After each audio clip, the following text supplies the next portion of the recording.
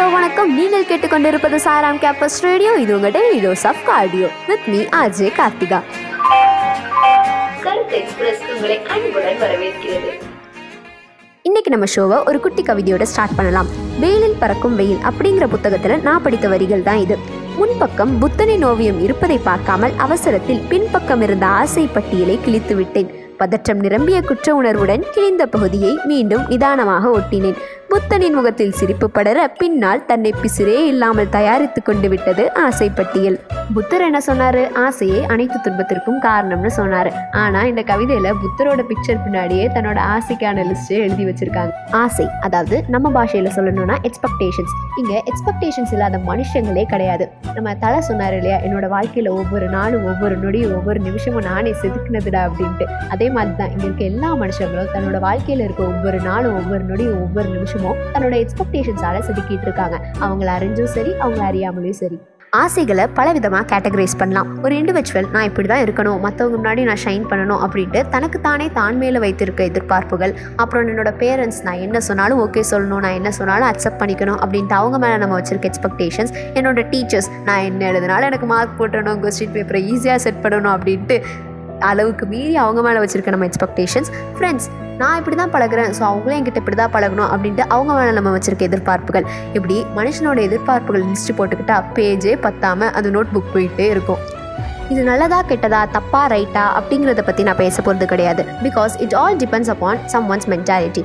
ஆனால் just because I'm good to someone, அவங்களே என்கிட்ட நல்லா பழகணும், நான் எல்லாருக்கிட்டையும் நல்லா தான் இருக்கேன், அப்பயும் அவங்க என்கிட்ட ரூடாக இருக்காங்க, என்னோடய ஆசைகள் எல்லாம் பேசிக்கான விஷயங்களாக தானே இருக்குது, அப்பயே அது நடக்கிறது இல்லை, எனக்கு சுற்றி இருக்கவங்க எல்லாரும் சந்தோஷமாக இருக்காங்க, நான் ஏன் சந்தோஷமாக இல்லை இப்படின்ட்டு நீங்கள் உங்களை நீங்களே வந்துட்டு உங்கள் ஆசைகளையும் எக்ஸாக்ரேட் பண்ணி உங்களை நீங்களே வருத்திக்கிட்டிங்கன்னா அது ரொம்ப தப்பு. எப்போவுமே உங்களோட எக்ஸ்பெக்டேஷன்ஸை அடுத்தவங்களை கம்பேர் பண்ணி செட் பண்ணாதீங்க.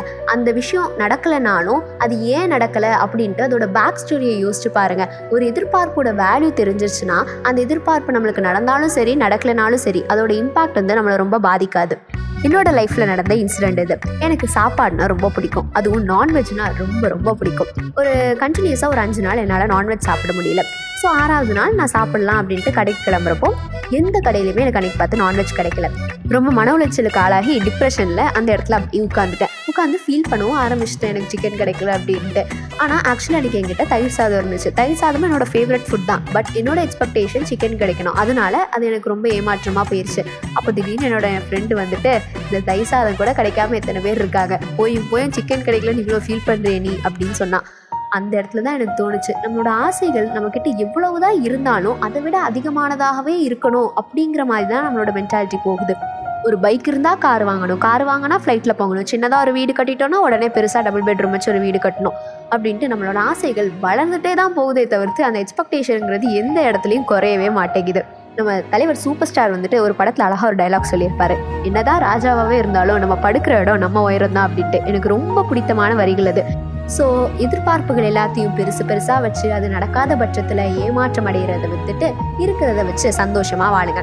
அண்ட் மெயினாக நான் இப்போ இருக்க யங்ஸ்டர்ஸ்க்கு சொல்ல விரும்புறது, don't dramatise your mental illness. ஒரு பிரச்சனை வந்துட்டா போதும் உடனே எல்லா சோஷியல் மீடியா அக்கௌண்ட்லையும் போயிட்டு ஐ எம் டிப்ரெஸ்ட், அண்ட் ஒன்றுதான் அனாதை, எனக்கு யாருமே இல்லை, இதுவும் கடந்து போகும் அப்படின்ட்டு ஸ்டோரியோ ஸ்டேட்டஸோ போடுறதுனால உங்கள் ஃபீலிங் போயிருமா என்ன? பார்க்குறவங்க என்ன பண்ணுவாங்க, பாதி பேர் ஸ்கிப் பண்ணிட்டு போயிடுவாங்க. இல்லை 1-2 பேர் வந்துட்டு everything will be all right, don't worry அப்படின்ட்டு சொல்லுவாங்க. இல்லை இதுலேயும் பாதி பேர் வந்துட்டு சென்ட் மீ மச்சான் அப்படின்னு கேட்பானுங்க. இதில் யார் உங்களோட ஃபீலிங்ஸை வேலிடேட் பண்ணாங்க? புரியுது, ஒரு ஆஸ்ட்ரிச்சோட வழி ஆஸ்ட்ரிச்சுக்கு தான் தெரியும், உங்களோட வழி உங்களுக்கு தான். பட் அந்த ஃபீலிங்ஸை ஸ்டேட்டஸோ ஸ்டோரியோ வந்துட்டு ஷேர் பண்ணுற போகிறது கிடையாது, அதை மற்றவங்களுக்கு அது கன்வே பண்ண போகிறதும் கிடையாது. கரெக்டா? அப்படி உங்களுக்கு யாருக்கிட்டையாச்சும் அதை ஷேர் பண்ணணும்னு தோணுச்சுன்னா கோ டு எ தெரபிஸ்ட்னா நான் ஒன்றும் காசு செலவழிச்சு போய் டாக்டரை பார்க்க சொல்லலை, உங்கள் அம்மா கிட்ட போய் சொல்லுங்கள். இல்லை என் அம்மா கிட்ட கூட அதை ஷேர் பண்ண முடியாது அப்படின்னு நினச்சிக்கிட்டிங்கன்னா கோ டு குட் ஃப்ரெண்ட். நான் குட் ஃப்ரெண்டுன்னு சொல்கிறது எந்த ஒரு ஃப்ரெண்ட் உங்களோட தப்பையும் நீ தப்பு தான் பண்ணியிருக்குன்னு சுட்டி காட்டுறாங்களோ அந்த ஃப்ரெண்டு கிட்ட போய் சொல்லுங்கள். இல்லை அப்படியும் முடியலன்னா ஒரு நோட் எடுத்து எழுதுங்க உங்களுக்கு என்னென்ன பிரச்சனைன்ட்டு. இல்லை அதுவும் முடியலன்னா ஒரு ரெக்கார்டர் ஆன் பண்ணி உங்களுக்கு என்னெல்லாம் பிரச்சனைன்ட்டு ரெக்கார்ட் பண்ணி நீங்களே அதை திருப்பி கேட்டுக்கோங்க.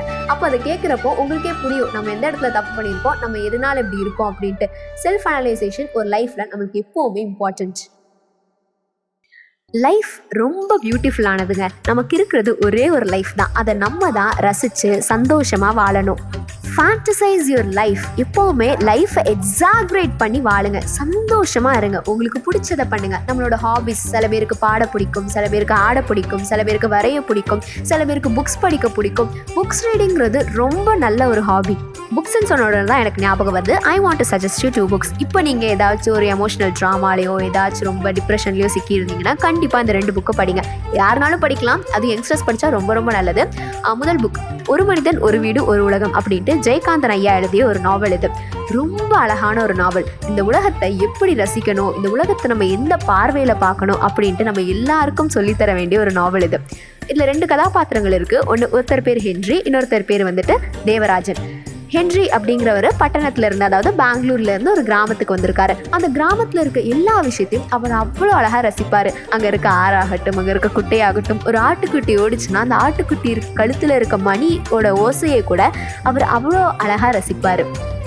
அதே நேரத்தில் தேவராஜன் அப்படிங்கிறவர் வந்துட்டு அந்த கிராமத்தில் இருக்க ஒரு ஆசிரியர். அவர் என்ன நினைப்பார்னா, அந்த கிராமத்தில் இருக்க பிள்ளைங்கள் எல்லாருக்கும் டெக்னாலஜி நிறைய தெரியணும், டெக்னாலஜிக்கலாக அவங்க வந்து ரொம்ப வளரணும், சோஷியலைஸ் ஆகணும் அப்படிங்கிற மாதிரி நினைப்பார். 2 பேரும் நண்பர்கள், ஆனால் இவங்க 2 பேருமே ட்ராவல் பண்ணுற பாதைங்கிறது ரொம்ப வேற. இந்த உலகத்தில் இருக்க ஒவ்வொரு மனுஷங்களும் எப்படி அவங்களோட தாட்ஸை பிரதிபலிப்பாங்க அப்படின்னு நீங்கள் தெரிஞ்சுக்கணும்னா கண்டிப்பாக இந்த புக்கை நீங்கள் படிக்கணும். A must read book. அந்த 2வது புக் என்னன்னா தேசாந்திரி அப்படின்ட்டு எஸ் ராமகிருஷ்ணன் ஐயா அவர்கள் எழுதிய நாவல். அது நீங்கள் ஒரு ட்ராவல் ஃப்ரீக்கா, இல்லைனா நீங்கள் வந்துட்டு எல்லா இடத்துக்கும் ட்ராவல் பண்ணணும்னு ஆசைப்படுறீங்க அப்படின்னு நினச்சிங்கன்னா இந்த புக்கை நீங்கள் கண்டிப்பாக படிங்க. நம்ம ட்ராவல் பண்ணுற இடத்துல நம்ம பார்க்குற விஷயங்கள், நம்ம போகிற வழியில் சந்திக்கிற மனுஷங்க எல்லாரை பற்றி இதில் எழுதியிருப்பாங்க. அவ்வளோ பியூட்டிஃபுல்லாக இருக்கும். கண்டிப்பாக நீங்கள் எல்லாரும் படிக்கணும். And the next one is music. இசை அப்படிங்கிறது நம்ம எல்லாரையும் கட்டி போடுற ஒன்று. நம்மளை அழ வைக்கும், நம்மளை சிரிக்க வைக்கும், நம்மளை குதூகலப்படுத்தும், நம்மளை சந்தோஷப்படுத்தும், நம்மளை ஆட வைக்கும். எல்லா உணர்ச்சிகளையும் நம்மளை அறியாமலே நம்மளை வெளிப்படுத்த வைக்கிற ஒரு இதுதான் இசை. ரொம்ப டிப்ரெஸ்டாக இருக்கீங்களா, ரொம்ப சோகமாக இருக்கீங்களா, ஒரு பாட்டை போட்டுட்டு நல்லா வைப் பண்ணுங்க, அவ்வளோ மனசு இதமாக இருக்கும். பர்சனலாக நான் டவுனாக இருக்கப்போ ஃபாலோ பண்ணுற விஷயம் என்னென்னா, நான் எழுதுவேன் நிறைய. எனக்கு பிடிச்ச விஷயங்கள், நான் பார்க்குற விஷயங்கள், நான் சந்திக்கிற மனுஷங்க எல்லாரை பற்றி எழுதி வைக்கிற பழக்கம் இருக்குது. இல்லைனா இந்த மாதிரி ரெக்கார்ட் பண்ணி அதை பாட்காஸ்ட்டாக வெளியிடுவேன். ஸோ உங்களுக்கு இந்த மாதிரி ஏதாச்சும் விஷயம், திறமைகள் அதை மாதிரி நீங்கள் ஃபீல் பண்ணிங்கன்னா அதையும் நீங்கள் எக்ஸ்போஸ் பண்ணலாம். இல்லை நீங்கள் ரொம்ப ஒரு புத்தக புழு, நான் படிச்சுட்டே இருப்பேன் அப்படின்னு நினச்சிங்கன்னா ஏதாவது கோர்சஸ் பண்ணுங்கள், ஏதாச்சும் டெக்னாலஜிக்கல் ரிலேட்டடாக படிங்க. எப்போவுமே உங்களை பிஸியாகவே வச்சுக்கோங்க. அண்ட் மோரோவர் சோம்பேறி அப்படிங்கிற ஃப்ரெண்டை வந்துட்டு உங்கள் கூடவே கூட்டிகிட்டு சுற்றாமல் ஆக்டிவ் அப்படிங்கிற ஃப்ரெண்டை உங்கள் கூடவே கூட்டிகிட்டு சுற்றுங்க. வாழ்க்கை நல்லாயிருக்கும். ஸோ எக்ஸ்பெக்டேஷன்ஸ்குள்ளேயே சிக்கி வாழ்க்கையை வந்துட்டு ஏமாற்றத்தோடையே வாழாமல் லைஃப்பில் இருக்கிற விஷயங்களை வச்சு சந்தோஷமாக வாழுங்க. இன்றைக்கி கருத்து எக்ஸ்பிரஸோட கருத்து என்னென்னா, இதுவும் கடந்து போகும் இதுவும் கடந்து போகும்னு இருந்தீங்கன்னா வாழ்க்கையில் எதுவுமே கடந்து போகாது. நாளாக எல்லாமே பழகி போயிடும். With this we come to the end of the show. You are listening the show with me, RJ KARTHIGA. இது சாய்ராம் கேம்பஸ் ரேடியோ, உங்கள் daily dose of cardio. Bye bye.